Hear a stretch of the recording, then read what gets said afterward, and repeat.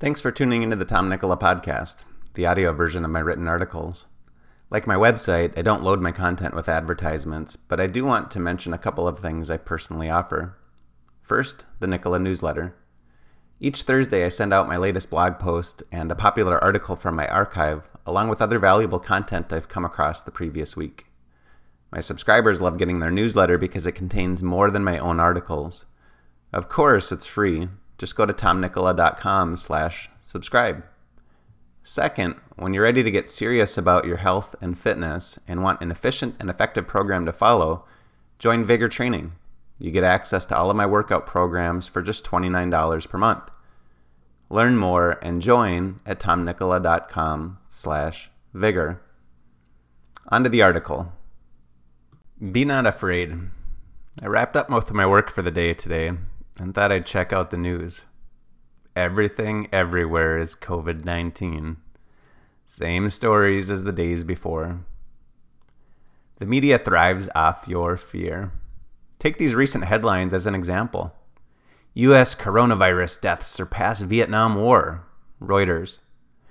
The coronavirus crisis is way worse than feared. Axios. Mike Pence's reckless refusal to wear a mask at the Mayo Clinic. Masculine bluster meets the Trump administration's minimization of this crisis. Slate. COVID-19 exposes mistrust, healthcare inequality going back generations for African Americans. The horror of COVID-19 has taken a toll on communities of color. ABC News. The mainstream media does everything it can to scare the shit out of the public, knowing that fear leads to more views. Fear also leads to unquestioned compliance. Though this quote comes from a fiction book, it holds more truth than a mainstream media story. Quote, "If you want to control someone, all you have to do is make them feel afraid."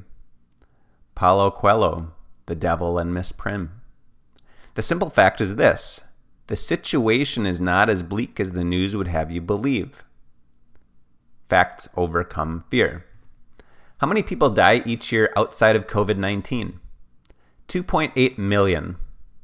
Of the 2.8 million annual deaths, the following are the top causes, 2017 numbers. Heart disease, 647,457. Cancer, 599,108. Accidents or unintentional injuries, 169,936. Chronic lower respiratory diseases, 160,201.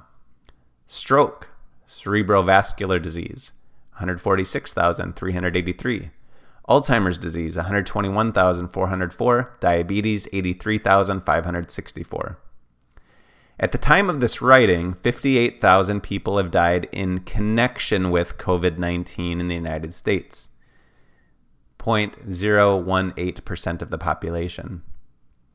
Time will tell, but the data suggests a significant portion of the COVID-19 deaths are not in addition to the usual 2.8 million. It's likely that numerous will be instead of some of the 2.8 million.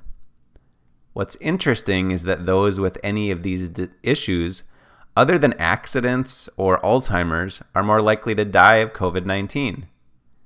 89% of those who end up in the hospital due to COVID-19 have a pre-existing condition.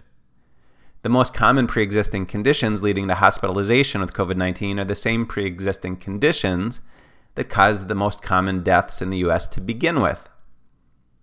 If COVID-19 is so life-threatening, why don't we put forth the same level of culture-shocking effort into fixing the pre-existing conditions that lead to hospitalization?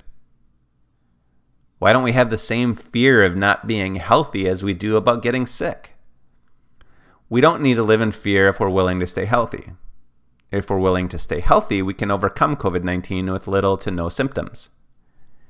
If we're willing to stay healthy, we can go to work and keep the economy going so the government can care for those who have no control over their health or age.